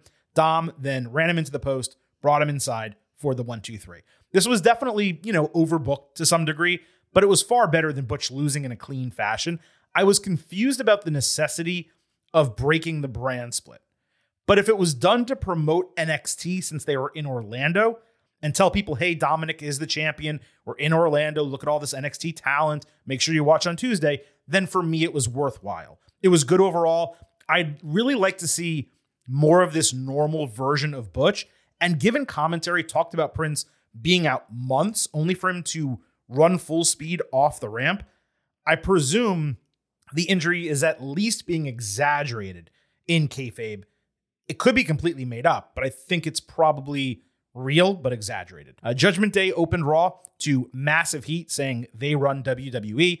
Balor put Ripley and Damian Priest over before showing NXT footage of Dom winning the title. Ripley then introduced Dom to even stronger heat. Kevin Owens and Sami Zayn entered to a huge pop, with KO feeling deja vu from last week, saying no one respects Dom or cares what he has to say. Sami then challenged him one-on-one, suggesting he stand up to his title demand from last week and puts the North American Championship up for grabs. Ripley accepted. Eddie Hamilton, one of our listeners, wrote in via Twitter that the crowd made this segment 100% correct. Basically, nothing happened here before the faces came out, yet it was hot as hell because of the crowd. It was a strong continuation of their feud, a really nice setup to the title match, and a good. We got that title match, Dominic against Sammy, late in the show. Priest and Rhea Ripley baited Owens into drawing the referee's attention, so he got tossed. They got ejected from ringside moments later, which is just straight up quality officiating. Notably, Balor was not around during the sequence. Sammy hit a huge tope con hero early. Dom countered Blue Thunderbomb into a Hurricane Rana, but Zayn escaped the ropes for Blue Thunderbomb. Dom hit the 619 for a false finish. Sammy got knees up on a frog splash. He came back with an exploder, but Priest and Ripley dumped Owens out of gorilla position, having been attacked, with Dom getting the roll up on Sammy, who was surprised, to retain the title. Trainers rushed to KO Zayn after the bell, and later backstage, he sold that he had a broken rib, which was obviously curious. So clearly I was wrong about Balor not being there. I presume he was absent because of his segment that came later in the main event. There was a lot of heat on Dom after the bell. I never mind distraction or interference finishes. I just wish the actual ending of the match was more creative than a roll-up. There are so many other catch pinning combinations that can be used. When's the last time you saw someone use a small package other than Xavier Woods? How about a seatbelt or a crucifix pin? It's still good for a showcase for Dom against a big-time babyface. He has done well in the wrestling aspect over the last week. I just wish they upped the creativity for the finish once the distraction part is accomplished, not just for him, but across the board in professional wrestling. One more thing, Dominic needs his own unique finishing sequence. He at least needs to stop doing the 619 and use a different setup for the frog splash. He does not execute 619 well. I think we already have Zelina Vega doing it in addition to Rey Mysterio, and there's really just no reason for him to use it when there's plenty of other ways to get someone flat on their back for the high-risk finish of the frog splash. So he needs another setup/finishing move besides the 619, and I think that would help him in the long run.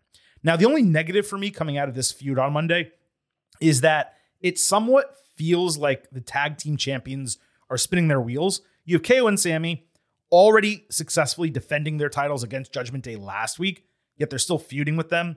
This despite Dominic now having a singles title. I noted a few weeks ago that there was a planned feud for KO and Sammy for SummerSlam. It was not this. And after Monday, it looks like they're giving them, I would assume, another title match sooner than later, with KO selling the rib injury being the differentiator. Now, the argument could be made, well, look, KO and Sammy are such strong baby faces that they are needed as foils for Judgment Day, who are super heels. I can buy that. But now we're hearing different things about this rib injury from KO. Some are saying it's real, some kayfabe. If it is real, a fractured rib is a 1 to 2 month injury as long as it's not jagged and nothing sticking out. So if they want to change the titles, there would be an excuse in kayfabe and a reason in reality to do it. It just seems like KO and Sammy aren't done with their story as champions, and I would really hate for it to end due to injury. I'd almost rather WWE spend time creating number one contenders on both brands and letting KO and Sammy cut promos and do other things. And then once KO is healed, they have consecutive matches on the shows, and that's the way they tell the story. If there is a rib injury, and it happened last Monday, yet they still strapped up Dom on Tuesday, you can argue they may have wanted to nix the North American title idea and just give Judgment Day the tag team titles instead. A broken rib where KO can still move around largely means it's a pain management issue, and they can possibly wait it out. So perhaps that's why they did not do that. But if this match does happen, the faces retain, and JD loses twice to the champions, then you're either having the briefcase holder or the North American champion lose in a feud that didn't necessarily need to be continued in the first place, especially now that an injury factors in. So we're going to have to see if a rematch is booked, what happens next week, and what happens going forward after that. But I did find this entire thing curious coming out of Monday night.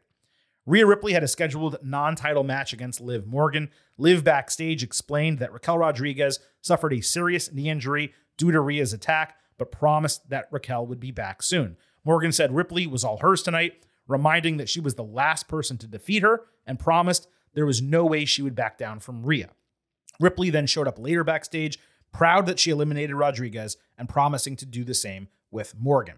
So as Liv's making her entrance, Rhea straight up blindsides her, throws her shoulder first into the barricade. Then she snapped her arm over the timekeeper's area with commentary saying it looked like she separated her shoulder. Ripley hit a headbutt inside, wrapped a chair around the arm, stomping it, and it looked like the segment was ending with her yelling to Liv, "You're dead to me. I warned you. Get out of my business and go have fun in rehab." Holy shit. Trainers tried stopping Ripley, but she instead came back, wrapped the chair around her arm again, and stomped it a second time. Morgan is crying and screaming and yelling, unable to move her arm, first in the ring, later backstage, and that's the way this whole thing ended. Holy shit. Off the top, this is supposedly a legitimate shoulder injury for Liv, so they wrote her off with an angle. And boy, did they. What a ridiculously great segment. Ripley went off to a degree that she never really has before on the main roster. At least as far as I'm concerned. This right here on Monday night firmly established Rhea Ripley as the top woman in WWE, full stop. That is some of the best character work we have seen this year, and it's the most vicious that Ripley has ever looked. Now, you gotta hope that they capitalize on it. Liv is so beloved by fans. And by the way, she's improved so much, but she's beloved by fans to such a degree that Ripley actually got vociferously booed here. Even when she gets jeers normally, they're short-lived. They're usually more for Dominic or Priest or someone else. Fans want to cheer her. They booed the ever-loving shit out of her here. This was tremendous. Now, look, I believe Ripley and Becky Lynch is the plan for WrestleMania. It just makes too much sense. But I'll tell you this right now. Ultra babyface Liv returning and winning the Royal Rumble only to get revenge on her former best friend and tag team partner with the type of storyline and video packages they could create for this feud, that is a damn intriguing WrestleMania match. Maybe they'll do it ahead of the Royal Rumble instead, and Ripley will beat her, which would be unfortunate.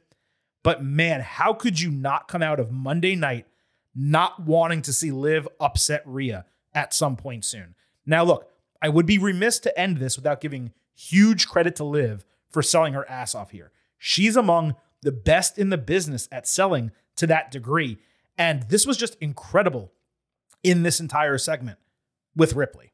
As I said earlier, this was a great Raw, yet I actually think this segment, despite everything else that happened on the show, may have been my favorite thing that happened the entire night, despite the unfortunate circumstances. You rub me just right every week. And obviously I thought this was good. Now, there are three kind of subtopics off of this. First, the injury. It's curious given that Liv was out in May into June for what she called a torn shoulder. This injury has been called both a dislocated shoulder and a separated shoulder. Those are completely different injuries. Separation refers to the ligament, which can be torn. Dislocation refers to the bone moving out of the socket. If it is a separation, and one assumes it's the same shoulder that Liv said was torn in June, you got to think she might have been rushed back for that tag team title transition, only to hurt herself worse. That would be a terrible situation and shitty by WWE. Now, I've seen others suggest that this is pure kayfabe, and folks inside WWE are doing a really good job hiding it because Liv has to go film that movie she's in. I don't think any movies are filming right now, given the SAG strike. So that doesn't make any sense to me as a reason or an excuse. Lastly, one wonders what the original plans actually were for Ripley at SummerSlam. It seemed like it was Rodriguez. Then it moved to Morgan. Raquel got written off with a knee, and now Liv is written off with a shoulder. I don't believe Raquel's injury is real, but they said it was serious in that opening segment on Monday. So Ripley, from a few weeks ago, went from having 0 legitimate contenders for her title to suddenly having 2, to just as suddenly having 0 again. And I have no idea who they are going to build for her now, because it sure did seem like Liv and Raquel were set to have a multi-month feud with her, and it would have been a great feud with both of them. You have Zoe Stark with Trish Stratus as a heel. Piper Niven is MIA. We haven't seen her in months. Nikki Cross is jobbing, and other names on the roster like Candice LeRae, Indy Hartwell, and Tegan Knox, they're ice cold because they haven't been on TV. Now, maybe Shayna Baszler, if she beats Ronda Rousey, she can step up and challenge Ripley because Baszler will be a babyface. But Baszler and Ripley, that's not that attractive of a storyline or exciting of a match. So they really need to figure out what they're going to do with Ripley, because as we've discussed, yeah, she's defended the title against Zelina Vega, and yeah, she's defended the title against Natalya, but neither of those were what we felt as legitimate contenders, people that could actually threaten in kayfabe to take the title off of her. And it seemed like she was about to get two. Both of those apparently are gone. Maybe Raquel comes back, but even if we get Raquel, it's not going to be at a major show. SummerSlam's about to end. This match isn't booked. So you do need to wonder what is going to be happening with Ripley going forward, because while her title reign has been great so far, it hasn't been great in the ring. And the character work is one thing, but you want to see her as that physical threat as well. Now, the third of 4 Judgment Day members to get featured on Raw was Damian Priest, who fought Apollo Crews. Judgment Day bumped into Crews and Akira Tozawa backstage. Crews stood up to Dom and Priest, but Tozawa ran away from Ripley as per usual. It resulted in a face-to-face between the guys, with Tozawa returning after the heels left. Funny stuff from him. Priest won the match with South of Heaven in 3 minutes. It was nice for Priest to get a dominant win, but killing Crews, a former Intercontinental Champion, in this spot when they could have used Tozawa or brought in someone from Maximum Male Models or all the talent that isn't on TV, that just doesn't make sense to me. It's better not to do it than to hurt Crews. A backstage segment, that was fun. The match, that was the main part of this. It was bad. I don't have a choice. I didn't like it. Now, the main event of Raw was a contract signing between Seth Rollins and Balor. It opened with Balor saying Adam Pearce was supposed to be presiding over the signing, but he and Rollins were capable of doing it themselves. The fans tried serenading over him. Credit to Balor, he powered right through it. Rollins came down, immediately signed, threw his legs on the table. Balor hesitated, giving Rollins an opening to talk shit and say, hey man, it's a lose-lose situation for you, because even if you win, Priest is going to cash in Money in the Bank on you at SummerSlam. You won't get close to the title. Rollins said it won't be the coronation of Judgment Day. It would be the end of Judgment Day. So then Balor smiled and immediately signed the contract. Balor, he talked about Rollins saying he would lose either way, when suddenly Priest entered slowly out of the crowd. Ripley sauntered down the ramp. Dom showed up. I don't even know where he came from. They surrounded the ring apron, Shield style. As Balor said, I've been losing for 7 years. It's driving me insane. It's all your fault. And you've been my 7-year itch at SummerSlam. I'm going to make you my 7-year bitch. Now, I saw people saying this was a corny line. I don't know if you've ever heard Finn Balor cut promos before. He's a corny promo. That doesn't mean it was written for him. He probably did this himself. I liked it. I think 7-year bitch playing off 7-year itch is pretty damn funny. So I thought it was fun. Rollins made the first move. He got flattened with the briefcase. Balor and Priest looked at each other with the briefcase between them briefly. Sami Zayn came down and made the save. He used a chair on the guys, but Ripley stole it, with Priest hitting South of Heaven. Then Rollins got his ass kicked 4-on-1, with Priest hitting Razor's Edge, Dom hitting the Frog Splash, and Balor adding coup de grace to end Raw to a chorus of boos. This was an exceptional segment. Top-notch conclusion to Raw. There was a lot of storyline intrigue here. Rollins, so sure he had Balor in the palm of his hand, only for Balor to knowingly smile that he had something up his sleeve. Now, one wonders whether what's up his sleeve and the sly smile that he gave was about what actually happened on Raw, or what we discussed last week for SummerSlam. Priest feigning a cash-in a planned distraction. Balor uses that to beat Rollins 1-2-3 and take the title. The Balor-Priest 5-second face-off, that really didn't do much to dissuade me from that idea, because it could have been a plant to feed into Rollins' expectations. But that moment with Balor flashing the shit-eating grin and the rest of Judgment Day slowly encroaching the ringside area, that was awesome. Both the contract signing portion and the show-ending attack were extremely well done. It does stand to reason that we get Rollins and Zayn against Balor and Priest next week in the go-home. But again, I just don't know what the plan is for the tag team and the tag team titles. This was an easy good, and just like last month at Money in the Bank, the build for Rollins-Balor is picking up serious steam as the event gets closer.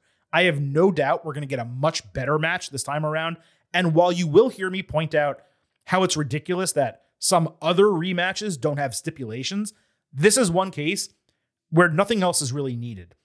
Now, if you wanted to poke a hole in this, you could note how Rollins was down and out, having taken 3 full finishers, yet Priest didn't consider cashing in the briefcase. And that's fair, but only to a degree. They explained this recently. Priest and Balor agreed on screen that Finn would get the first crack free and clear before Damian even considers cashing in the briefcase.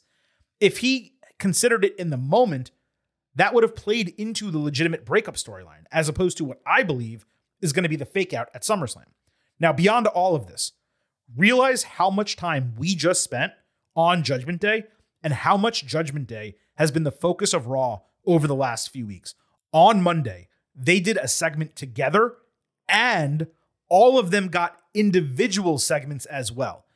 It's just been an incredible job that Triple H has done raising the game, no pun intended, of this group and elevating it into a truly dominant faction. And not just on Monday nights either.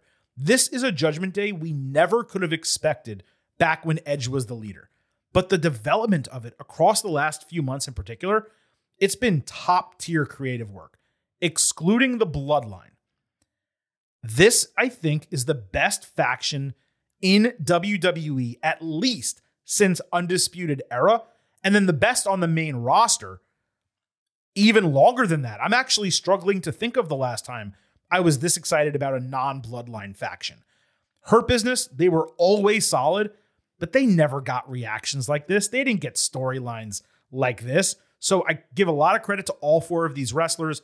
Obviously, Triple H gets credit, and anyone else involved with the creative for Bloodline, you guys are doing a fantastic job.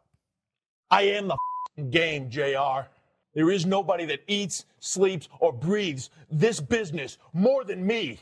Now, Stephen, I'm sorry, I'm not sure which it is, Bonavis at KCN917, he wrote in, could you see a scenario in which Priest cashes in not on the world champion, but whoever comes out the winner of McIntyre Gunther, and Finn beats Rollins in his title match? By the time Monday comes around after SummerSlam, all 4 members are holding singles gold. I wouldn't be surprised if during his time with the briefcase, Priest teases using it on a mid-card title, but I just don't see them having him cash in for anything other than a world championship. Last year, they did that with Austin Theory out of pure necessity. That was with the US title. And there was a story behind it where he failed so many times trying to cash it in on the world title, he felt that was all he could do. That's not Priest's position right now. If they badly wanted all 4 of Judgment Day strapped up, they would just give Priest and Dom the tag team titles. Now, yeah, you're right. Dom does have the North American title, and I guess they could have Priest cash it in on Gunther, end the big title reign right after he retains over McIntyre. That would be pretty disappointing to see Gunther. I mean, it would be a nice excuse for him to lose it, but you want him to break the record first. I don't want Honky Tonk Man keeping that record. I want Gunther to have that record. So it would be pretty disappointing to see that happen at SummerSlam. The record goes away. If they waited a month and Priest cashed it in on Gunther, I would still not like it, because the idea of Money in the Bank, you having a chance in kayfabe to claim a world title and you're using it on a mid-card title, to me, that's just ridiculous. But it would be a nice excuse to get the title off Gunther. I still don't think that's what they're going to do. All right, let's move off Judgment Day. Cody Rhodes came out at 8:40. I only mentioned that since it wasn't the top of an hour like usual. Cody put over Brock Lesnar for his insane success in UFC and making an NFL team. He even called him Mr. SummerSlam, saying most are impressed by him. But his mother, Michelle, was not, because she saw all the crazy shit from Dusty Rhodes, Terry Funk, and Gordon Soley. And folks, I believe I had that. That's exactly what I told Chris on this podcast last week. So, Cody, thank you. Rhodes said Lesnar leaving him breathing was a mistake because now he wants to embarrass him at SummerSlam because that's what Brock deserves. So look, it was a great promo from Cody, as per usual. I gotta say, though, I'm legitimately shocked there is no stipulation for this rubber match. There are 3 rematches on SummerSlam, and none of them have stipulations. My only assumption is that creative decided the idea of Cody beating Brock clean 1, 2, 3 with his finisher without an excuse like a special weapon or a stipulation is stronger booking for him than the alternative. But for me as a viewer, I want something less repetitive. We've already seen 2 matches with these guys. I want 3 stages of hell or a bull rope or a cage or just something that's different. Still, though, it was good. One other note on Cody. He had the premiere for the American Nightmare documentary on Peacock, I believe last Tuesday. He wore a brace at that premiere, selling the Kimura lock from last week, but he was without that brace or anything else on Monday. Charlotte Flair fought Io Sky on SmackDown. This stemmed from the briefcase shot last week. Bayley was on commentary. There were multiple botches early here. Charlotte hit that really rough cartwheel lariat. Bayley distracted with both on the top rope. Io threw Flair into the top turnbuckle, picked her off with a walking Liger bomb. Shotzi then appeared on the Titantron, taunting Bayley psycho style. Freaked out, Bayley left. That distracted Io. 3 moonsault attempts, 2 for Io, 1 for Charlotte. All of them were unsuccessful. Submissions both ways got broken. Charlotte then caught Io off the ropes with a spear for a flat 2 count. There were a ton of counters and near falls. Io hit a hurricanrana off the top rope with 3 reverse pinning combinations, only for Flair to catch her with natural selection coming off one of those falls for the win in 15 minutes. Asuka immediately attacked Flair with a German suplex, sliding boot, and armbar to end the segment. This was a mixed bag for me. It's one of a few things that happened on SmackDown where I would give that description of it. The grade is good. On one hand, I hate WWE's penchant for having the briefcase holders lose matches before they cash in. Io, while she's great in the ring, she doesn't really have a super strong profile as a singles competitor in WWE. She needs wins, not losses. The original booking of her beating Zelina Vega, that's what was supposed to happen on the show, that would likely have helped her if it had gotten legitimate time, though it probably would have been a short match, right? If we're being honest. Now, on the other hand, the agency in this match was done to make Io look as strong as possible going toe-to-toe with Flair before taking, let's call it a happenstance loss. Being defeated by Charlotte, that's not a major negative. It's just losing at all that I didn't like. The match was also rough in parts. It was almost entirely on Charlotte, who just continues to look awful in this recent post-WrestleMania run. No idea what happened to her, but I will say this. If Charlotte doesn't want to wrestle TV matches, don't make her wrestle TV matches. She gets her title shots anyway. She doesn't need wins. You guys do whatever you want with her. It's not that big of a fucking deal. Give the time to women who want to go in the ring on TV. And I don't mean give them 2 5-minute matches. I mean, if you want to give 15 minutes in the ring, have Io fight Zelina Vega or fight someone else and let it go 15 minutes. Going back to a positive, they did get that 15 minutes to show out, and large stretches of the match were nice. So again, it's a mixed bag. As I said, it's a good overall. Bayley and Io were arguing backstage when Bayley noticed her suitcase had been messed with. She found a picture of herself stabbed into it with scissors, presumably by Shotzi. Bit of good news here as well before we move on. Bayley was on TV a lot Friday. She looked like she was walking normally without any visible brace the entire time. So it looks like she's avoided serious injury after that scary non-contact knee injury moment at the house show last weekend. The fact that not only is she walking normally, but they're continuing the Shotzi feud unabated leads me to believe they'll be wrestling soon and she's good to go. So really good news for Bayley.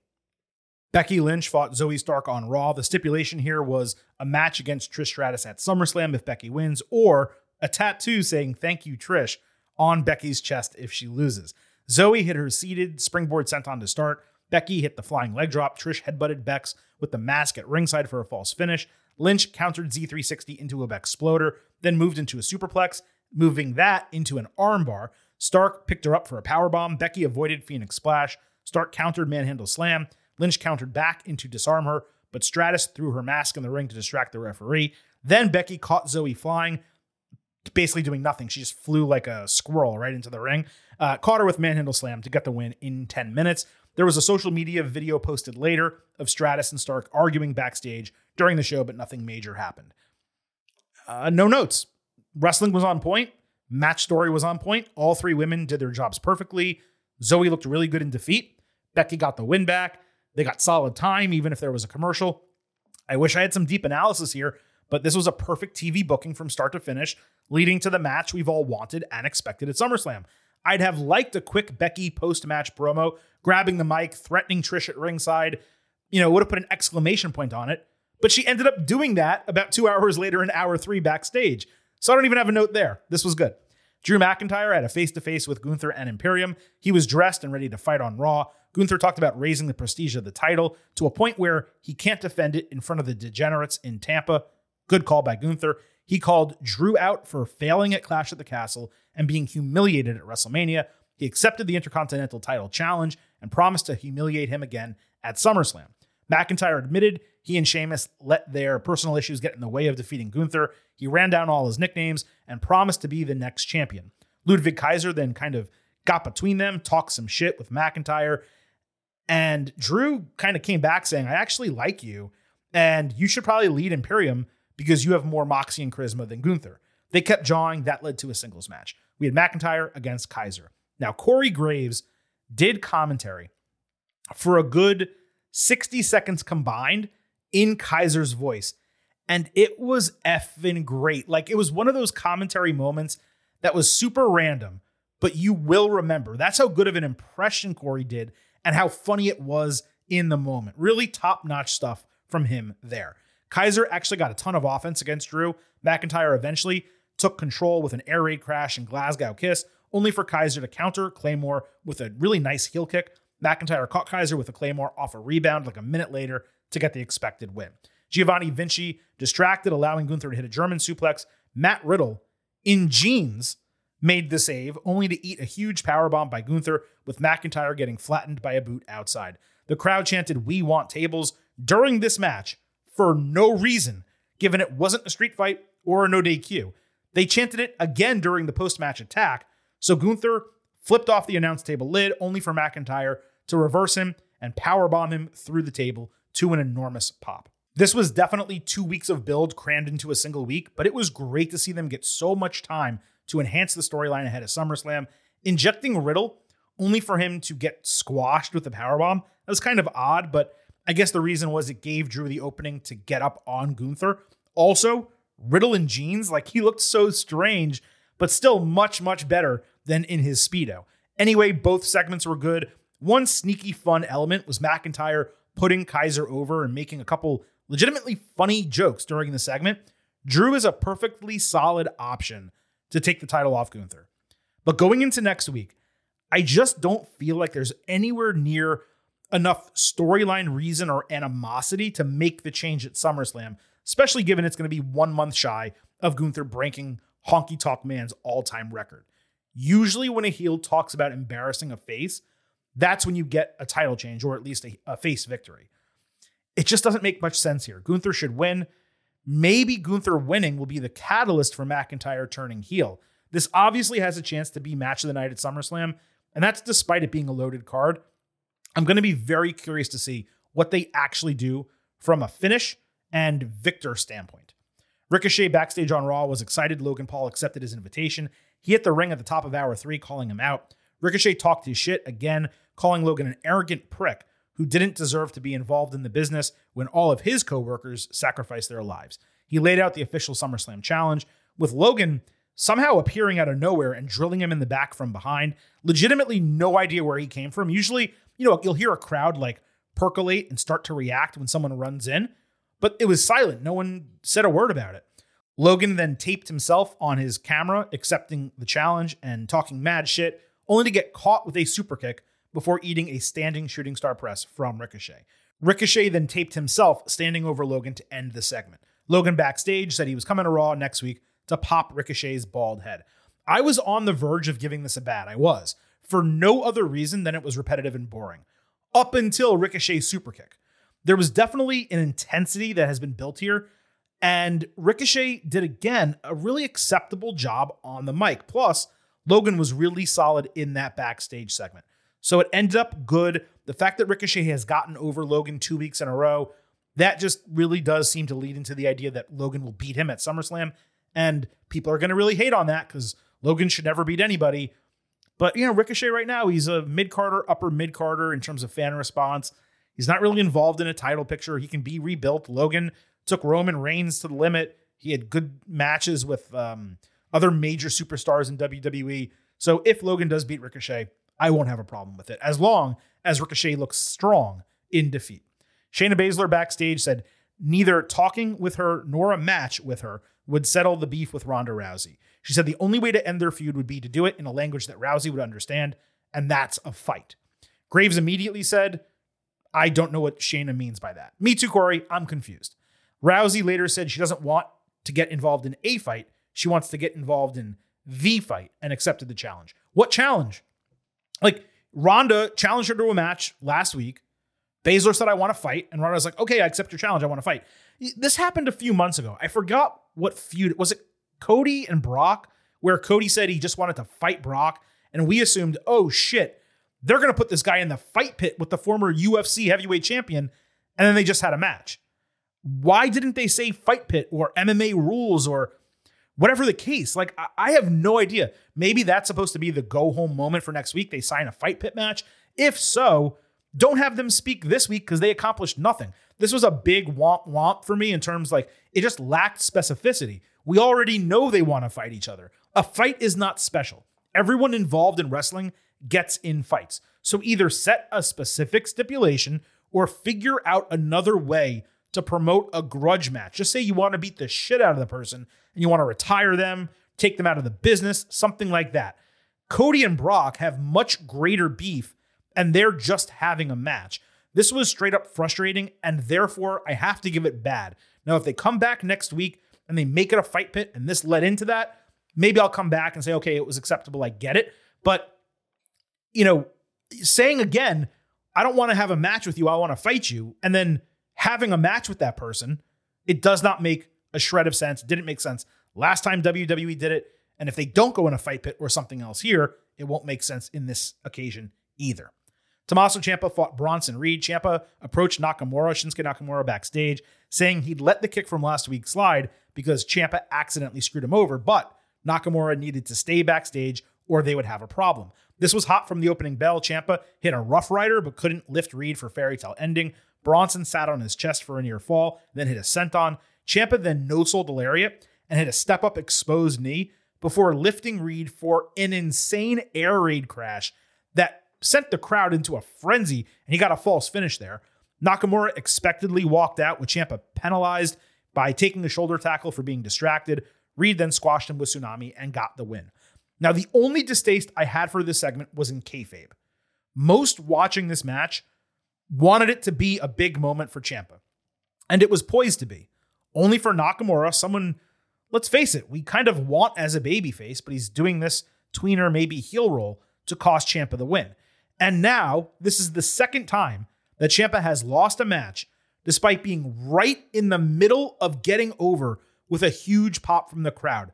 I'd have no issue with this loss in a vacuum if he had beaten Miz in that, whatever it was, the no-holds-barred match, the street fight, whatever, and already gotten that pop. But now, they are literally 0 for 2 with Ciampa being on the cusp of garnering a massive babyface reaction from the crowd, only for a heel to interfere and cost him. Now, whether that engenders sympathy from the fans and that carries over, it remains to be seen. But for me, I see it as two missed opportunities despite the storyline elements of the entire thing. You only get so many chances to get a superstar over. And again, they've now had 2 of them with Ciampa and wasted both of them with heels winning.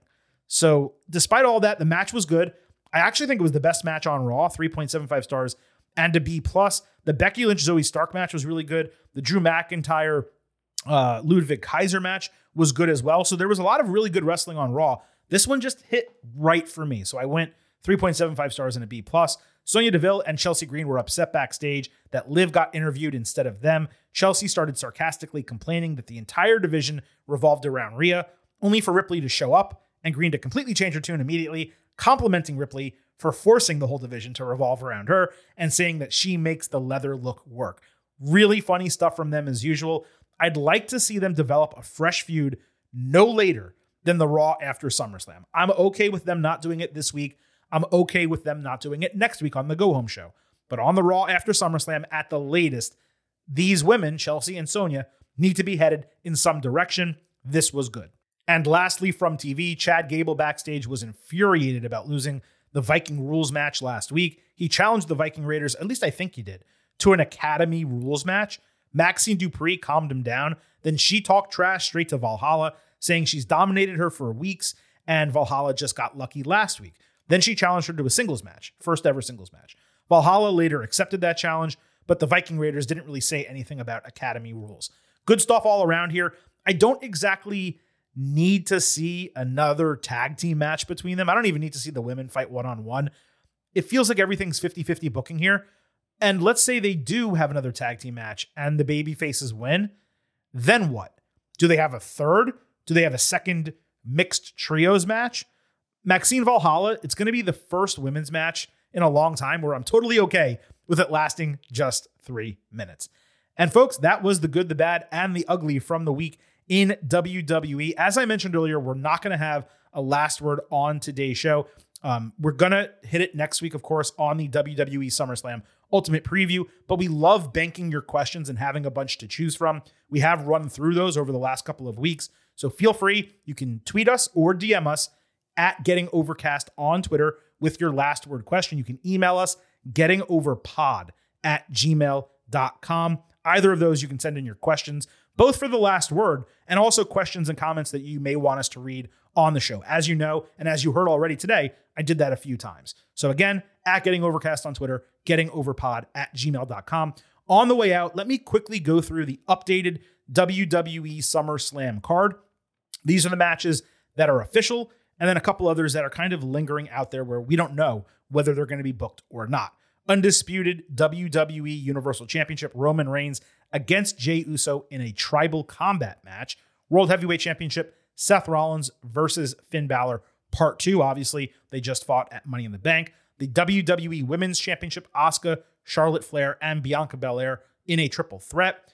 Cody Rhodes versus Brock Lesnar, the rubber match, Part 3. No stipulation as of right now. This is the one match that's a rematch where there absolutely should be a stipulation, and I still do not understand why there isn't. Again, two possible reasons. One is they want Cody to go over Brock squeaky clean in a singles match, and they think that's going to make him look stronger. The other possible reason, this might be later in the show, and they don't want to have some type of hardcore match here and then do another one with Reigns and Jey in tribal combat. So they said, hey, only one for the show. And that is something that separates WWE from AEW.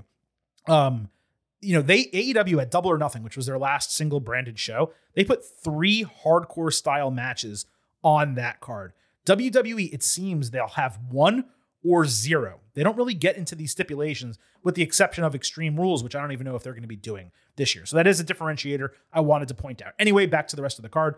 Becky Lynch, Trish Stratus 2. The Intercontinental Championship, Gunther against Drew McIntyre, and Ronda Rousey versus Shayna Baszler. We'll see if there's some type of stipulation here.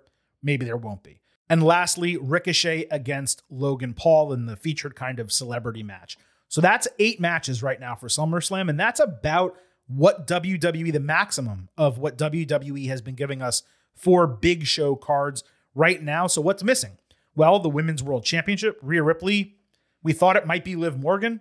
It might be Raquel Rodriguez. They might not do anything at all. Ripley not being on this card does not make a shred of sense. I know there's 3 other women's matches. I get it. But Rhea Ripley, again, is one of your, if not your single biggest women's star right now. And her not being on this card, it's weird. Tag team championships, Kevin Owens and Sami Zayn, they're not on the card. Is it because of injury? Is it because they changed the plans from what was originally scheduled and now they're not on it? Will they have a match with Judgment Day? Possibly. That would be 9 and 10, those 2 matches. Rhea Ripley, the Women's World Championship, the Tag Team Championships, that would be 9 and 10. And obviously there's nothing with LA Knight either, which there's no title reason for that, but just from a popularity standpoint. So again, you're looking at the SummerSlam card, and you may not have Rhea Ripley, Kevin Owens, Sami Zayn, or LA Knight, which are 4 of your most over superstars in the entire company. As of right now, none of them are on this show, at least when it comes to having booked matches. That's going to be something for us to discuss on the Ultimate Preview next week. Speaking of next week and speaking of this week, let me go ahead and give you the entire schedule for the Getting Over Wrestling podcast coming up because, folks, it is stacked, okay? We will be back 24 hours from the publication of this podcast on Wednesday with our NXT Great American Bash Ultimate Preview. We will also have an interview with a very special NXT superstar on that show. Thursday morning, first thing Thursday morning, we will have a special interview episode of the Getting Over Wrestling podcast, welcoming in none other than Montez Ford and Angelo Dawkins, the Street Profits. Then later Thursday, we will have your normal weekly AEW episode breaking down Dynamite, Collision, and Rampage. And then Sunday, as soon as it goes off the air, your NXT Great American Bash instant reaction. Of course, 1 week from now, same bat time, same bat channel, your WWE SummerSlam Ultimate Preview next Tuesday. So in a 8-day span, you will get 6 podcasts from your boys here at the Getting Over Wrestling podcast. You may say, Silver King, that is very generous of you. How can we thank you for providing us with that much performance-enhancing audio? I'll tell you how. You can remember that this podcast It's all about the five. So please leave those 5-star ratings and reviews for us on Apple Podcasts. You can leave the 5-star rating on Spotify as well. And if you're going to take the time, and I appreciate you, to leave a 5-star review on Apple Podcasts, please make sure you click the 5 stars so I can read it live right here on the show. Also, don't forget to follow us on Twitter at Getting Overcast for episode drops, news, analysis, highlights, and so much more throughout the week. Please also remember, I happen to love the number 5. and I really hope you all do as well. For $5 a month, you can become an official Getting Overhead. You get bonus audio after the major shows. Raw, SmackDown, Dynamite, and NXT are the ones that we do most frequently. Also, you get news posts every single week, at least on Friday. I'm going to try to do more in the future. All buymeacoffee.com/gettingover. $5 a month or $50 for the entire year. Beyond the bonuses you get, it supports Silver King and Vintage right here on the Getting Over Wrestling podcast. Thank you all so much for listening to this show. It is officially time for the Silver King to sign off. We got plenty more performance-enhancing audio for you still to come this week.